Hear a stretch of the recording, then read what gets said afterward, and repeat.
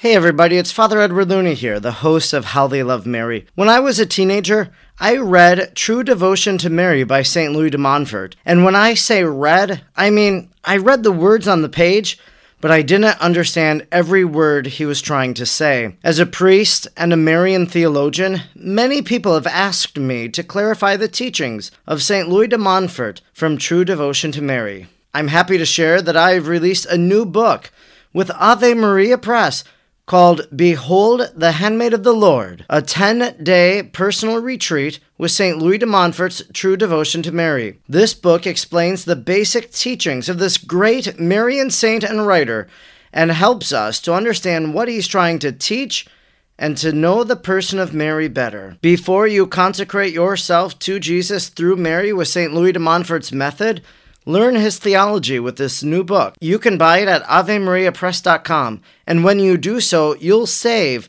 when you use the code BEHOLD at checkout.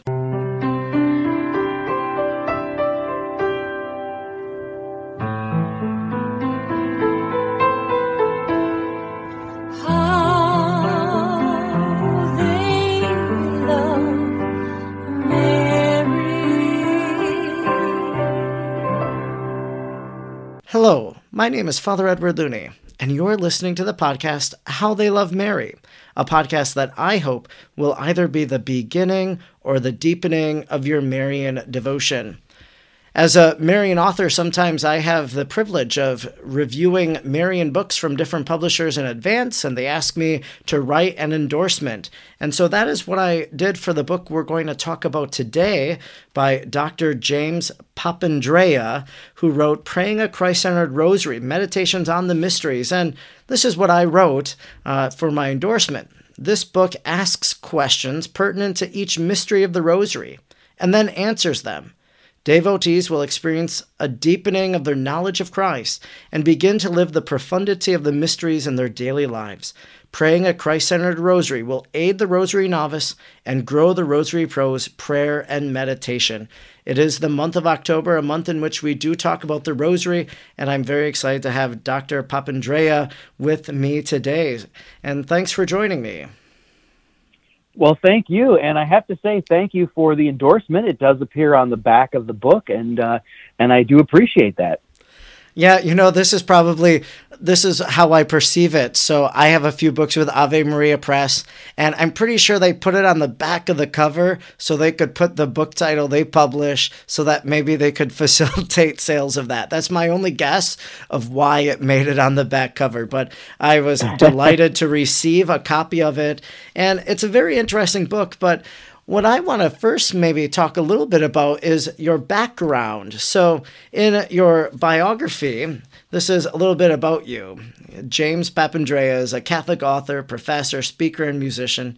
He teaches church history and historical theology at Garrett Evangelical Theological Seminary at Northwestern University, and he is a fellow at the St. Paul Center for Biblical Theology and a consultant for various adult faith formation programs. And so here you are, a Roman Catholic, but you're finding yourself teaching at a Protestant seminary. How does that happen?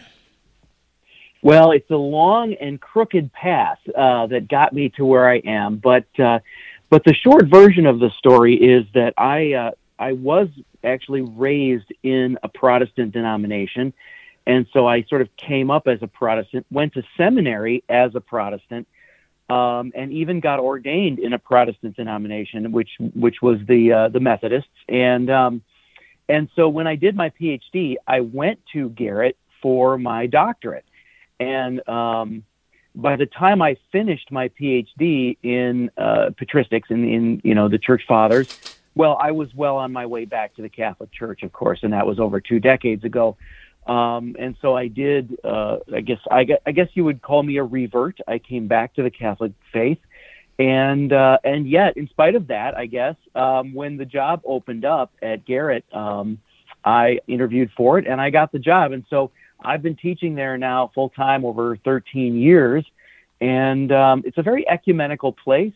It's a very diverse place.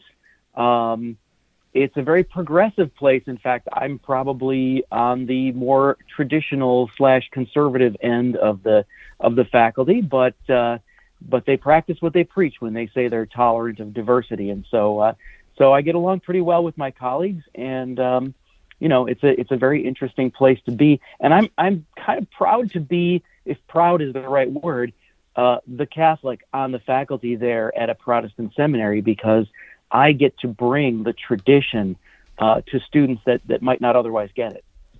And I think we see that the church fathers often have had this great influence, and you often wonder how someone in Christianity, and if they're practicing one of the other branches of Christianity, apart from Catholicism, how they can read a person like St. Polycarp or St. Ignatius of Antioch and not say, I want to be who they were. I want to believe what they believed. And that's really what you're saying. You encountered the church fathers and it changed your life, just like it changed Mike Aquilina's life, just like it changed Scott Hahn's life and so many others.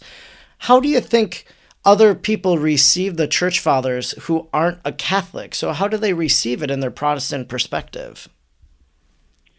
Well, I think it depends a little bit on how invested they are in their own tradition. If they're among the separated brothers and sisters, Protestants have a long tradition of giving themselves permission to do things differently. And so they may very well realize, oh, I see how the early church really was very Catholic. But then they also give themselves permission to say, and yet I don't want to do that. Now, for me, as you said, you're spot on with what you said, because for me personally, when I encountered the church fathers and when I saw just how Catholic the early church was, I did say, hey, I have to be part of this. I can't go on without, sort of reconnecting myself to this tradition, this idea of apostolic succession and all that goes with that. And so that was the decision I had to make. And so here you are, you've written this book, Praying a Christ-Centered Rosary, Meditations on the Mysteries, and really what you wanted to focus was on the centrality of Jesus in the prayer of the Rosary. Now, your colleagues at the seminary there, how did they receive, for example, your perception of Mary, your writing on Mary?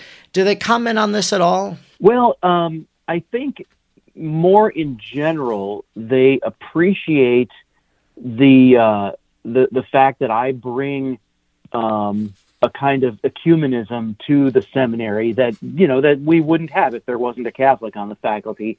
We often, unfortunately, don't have the time to read all of each other's books.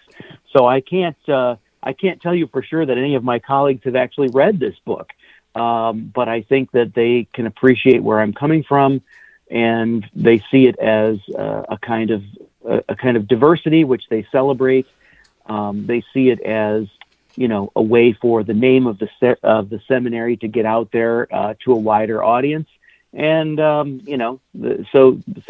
far they see it as a positive thing. But no one really comes back to me and says, "Hey, let's talk about what you wrote on page 27" or anything like that. I mean, they've all got their own things going on. And we think about rosary meditation books. I've written one, a rosary litany. I have some other meditations I've written over the years, praying the rosary with Sister Adele, and who is the visionary from the Wisconsin Apparition Site. And during the year of St. Joseph, I wrote Praying the Rosary with St. Joseph, just meditations focused on each mystery, incorporating somehow St. Joseph. So we often think of these books as being little meditation books, maybe even pocket books. You put it in your purse. And this is a purse-sized book. A person like Catherine Jean Lopez would probably put this in her purse and later pull it out and show it on social media or something like that. It's kind of an inside joke for people that follow her on social media. But your book is a bit lengthier. So do you envision when someone's sitting down maybe and praying the rosary that they would read everything you've written about the mystery? Or do you envision them maybe reading one of the questions? So, for example, let's look at the Annunciation. You say the Annunciation, the paradox of a Virgin Mother. What is the Annunciation? So you explain it. You give the scriptural citation as well. Then you ask, where was Mary? So in the Annunciation, where was Mary? Why is she important here? What does it tell us about Jesus? That's another question you ask, a very important question. And then you ask, what aspects of this mystery should we imitate? So you're asking these questions and you're answering them. The answers are a bit lengthier. So how do you envision a person praying the rosary and encountering Jesus with your book? Well, I think what I have in mind when I'm writing this book is that folks will read the book not necessarily while they're praying the rosary, but they will read the book separate from the actual praying of the rosary. So let's say you read a section ahead of time, and then you will sort of boil it down in your mind, and then while you're praying the rosary, you're bringing to mind some of the things that you've read in the book. I mean, I will admit to you that I did not set out to write a book on the rosary. I set out to sort of figure out for myself, as a revert to the faith and as someone who did not grow up praying the rosary, I set out to figure out for myself, just what am I supposed to be meditating on while I'm praying the rosary? I mean, I'm not all that good at multitasking anyway, and it sort of seemed like when I tried to pray the rosary, when I first came back into the church, it sort of seemed like I was multitasking. I was trying to pray these prayers and think about these other things, and what exactly am I supposed to be thinking? And so I set out to figure that out for myself, and it quickly became something that I thought could help other people too. So I sort of envision people reading this book, maybe highlighting in it, taking notes in the margins, underlining things, and then using that in their prayers later. Now, there are also some meditations in the book that kind of boil it down for you. And so once you've read the book, then you can use it while you're praying the rosary to go back to it or to pray the short meditations that summarize what I've written in the different chapters.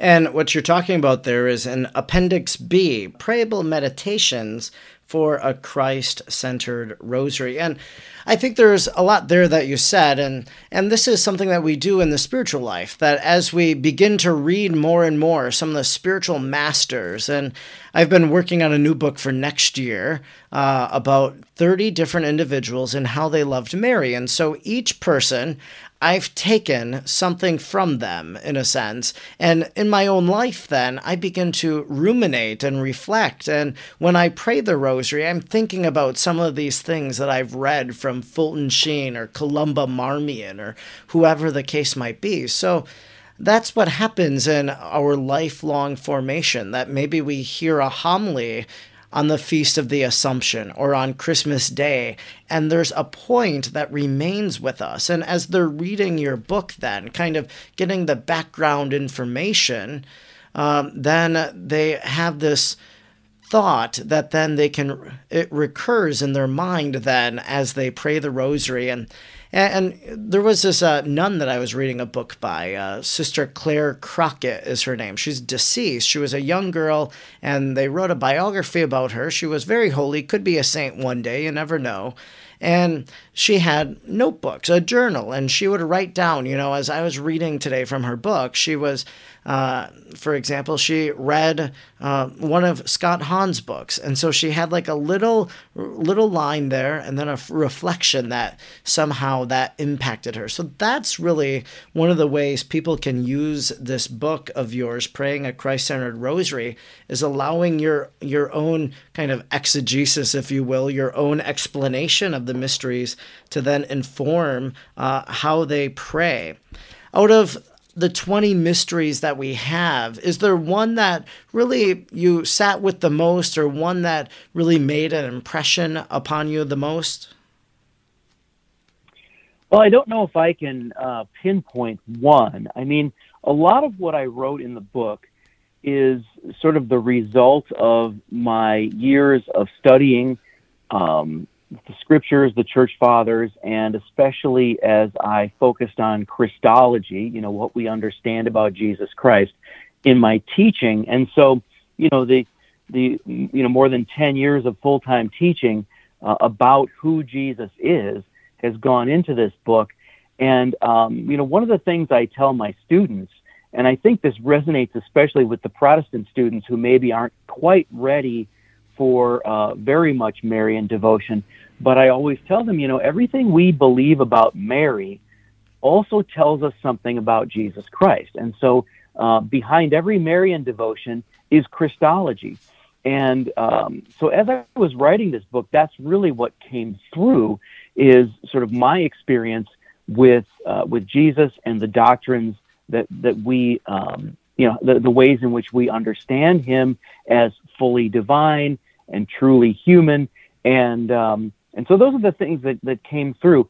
And as I was writing, I came to realize that a lot of these things, or actually all of them, can be expressed as what I call paradoxes, or these kinds of things that would seem like a contradiction, but we believe by faith that they are not. So, for example, the fact that Mary is a virgin mother, right? I mean, that right there sounds like it can't be true. It's a contradiction, and yet it is true.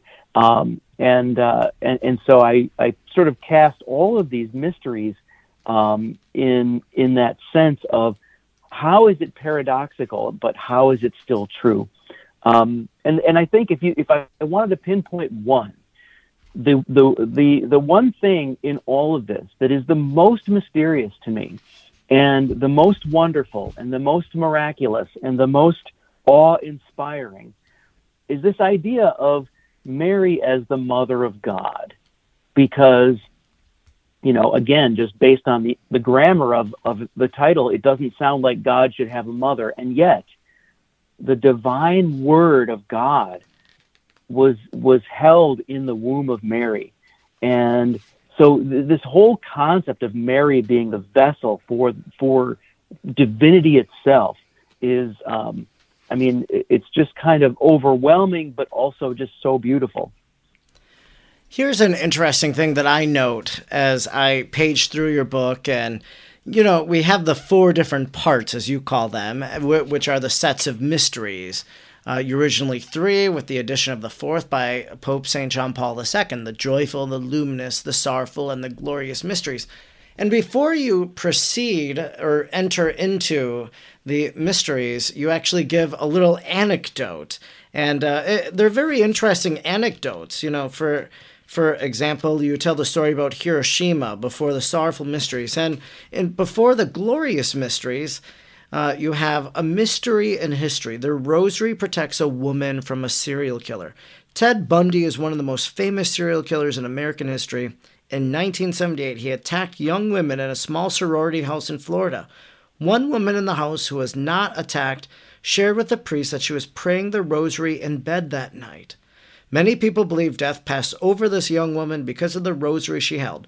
Mother Mary protected her. The church fathers had a saying, where the sign of the cross is, evil is weakest. When that cross is a crucifix, and that crucifix is attached to a rosary, evil is not only weak, it is afraid. What was the motivation, I guess, in including these stories as prefaces before each of the mysteries? Of course, we see there, this is right before the glorious mysteries and the idea of death. Well, Jesus conquers death through the resurrection. He ascends into heaven through the proclamation of the gospel and Pentecost, why sending out the apostles filled with the Spirit, the kingdom of heaven is proclaimed. In the Assumption, we have Mary in her passing from this life, taken body and soul to heaven, and in heaven then crowned as Queen of Heaven and Earth. So death is central to the glorious mysteries, which might be why you include this little anecdote, but why include them? Well, I've always been kind of fascinated with Marian miracles and apparitions, and there are some, I think, what we should consider miracles that are really significant in history. I mean, we have Saint Clare holding off the siege army with the Blessed Sacrament, and we have these kinds of moments in history when I think God intervenes in ways that change history. Now, so in that light, I became very fascinated with the Battle of Lepanto in 1571, which was at a time when Europe itself was threatened. and the Pope had just issued the statement on the Rosary and was getting everyone to pray the Rosary for the safety of Europe and for the victory of the Christian forces, the Holy League, and of course that battle, the Christians were victorious. So I knew that I wanted to include something in the book about the Battle of Lepanto, and so that became the first of my mysteries in history. And then I had to find them for the other mysteries. And so the one you picked is interesting because that was the one about the whole Ted Bundy episode.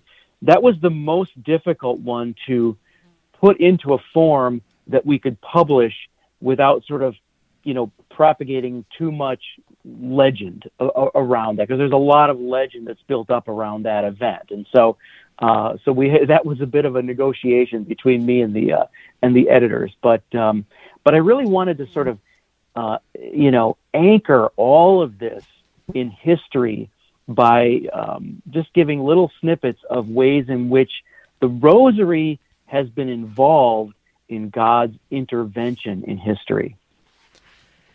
In your book, then, too, as you ask these questions, as you show God's intervention in history, you also want to show the presence of Mary in each of these historical moments of Jesus' life in the reflection on the mysteries. And her presence in the mystery sometimes is very clear. For example, we know that she receives the message at the Annunciation. She is the one that receives the message at the Annunciation. She is the one that goes and visits her cousin Elizabeth. She is the one who brings forth Christ from her womb. So she's present in those mysteries. But then we have other mysteries where her presence might not as well be known. When the baptism of Jesus takes place, where was Mary then? Or at the proclamation, where was Mary then? Well, where do you think she was, for example, at the baptism of the Lord? Was she there with Jesus, do you think? Or what's your thoughts there? Well, I do a little bit of speculation about that, but I think that it's safe to assume that she stayed close to him as much as she possibly could. And I guess I'm basing that on partly on the fact that at the cross, when even most of the disciples were not right there, she was. And so, I just sort of, when we don't really know where she was in the moment, I sort of speculate about where she might be, and always kind of, starting on the assumption that she was probably not far away, and what role she would have had in at least being a witness to these events.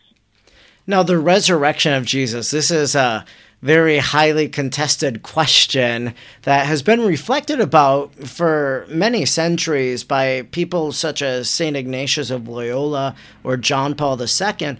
But there are these traditions that maybe believe that Mary was present there at the resurrection. And just the other day, actually, I came across something that said that maybe Mary was even with Mary Magdalene. And so the two Marys go to the tomb together, but Mary Magdalene becomes the official record of the witness. And St. Maximus the Confessor, in his book, The Life of the Virgin, brings this out as well, saying that, well, Mary receives a visit of Christ, but no one would have believed if the mother was the witness of the resurrection. So that's why Mary Magdalene is necessary. That is why she's the official witness. Where was Mary, do you think, at the resurrection? Was she a recipient of a visit of Jesus? Well, I can't imagine that she wouldn't be. I mean, I think that, there's clearly this group of women who support the activity of Jesus and the disciples, and who are there as disciples themselves, in a way. And it seems unlikely to me that any of them would go to the tomb without Mother Mary. Now, unless, I guess we could speculate, maybe unless she was too upset in that moment to go there, maybe they would go without her. Maybe when the story was being told, maybe she asked to be left out of it, even though she was there, out of humility or or for whatever reason. But it just seems to me more likely that she would have been there. And certainly I'm convinced she would have been there with the disciples when Jesus was with all the disciples. And so she would have certainly seen her son resurrected. I really do like the fact that you ask these questions. Where was Mary? So as we reflect on these mysteries, well, where is she in this mystery being reflected? Or you ask that other question, well, what does this tell us about Jesus? So we have some of these glorious mysteries, for example, that are all about Mary.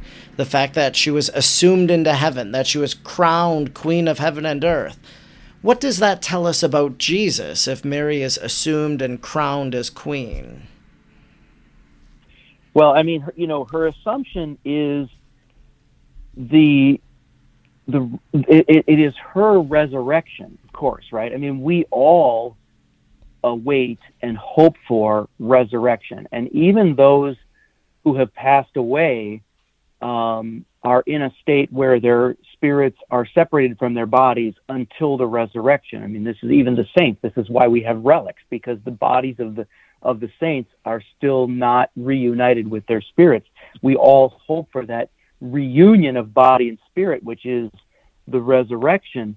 But Mother Mary does not need to wait for that. She experiences the resurrection immediately in her assumption. But the difference between an assumption and an ascension is the difference between passive and active.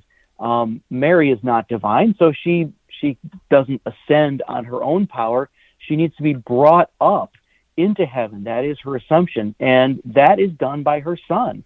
And this is another affirmation of the divinity of Christ and of his role as the king of the kingdom of heaven. So you ask these wonderful questions, which really help to deepen our own meditation on the Rosary Mysteries. You share all of them in Praying a Christ-Centered Rosary, Meditations on the Mysteries. And during the month of October, a month that we pray the Rosary with great devotion, and hopefully as we rediscover the Rosary during the month of October, well, then it becomes a part of our daily life throughout the year. And what we discover during this month will enrich our Rosary prayer, not only during October, but really for the rest of our lives. And we just think about the fact that we contemplate these mysteries in this life, and one day we'll behold the mystery itself, that is Jesus, in the kingdom of heaven at the end of our own life. So what a beautiful little book you've gifted us and for all that pick it up to deepen their Rosary devotion. So it's good for the Rosary novice, as I said in the endorsement, or it will also enrich the Rosary pro. So thanks so much, Dr. Jim Papandrea, for writing this book and sharing it with us today. Well, thank you. It's been great to talk to you about it. I really appreciate being on with you. Thanks.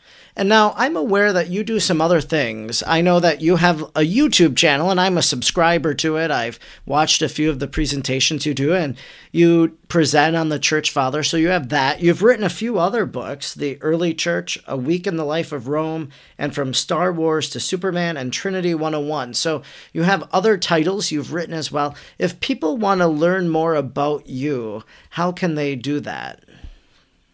Well, that's great. Great question. So my YouTube channel is easily accessible by going to whenthechurchwas1.com, and that's just whenthechurchwas1, O-N-E, whenthechurchwas1.com will take folks right to my YouTube video series on the original church.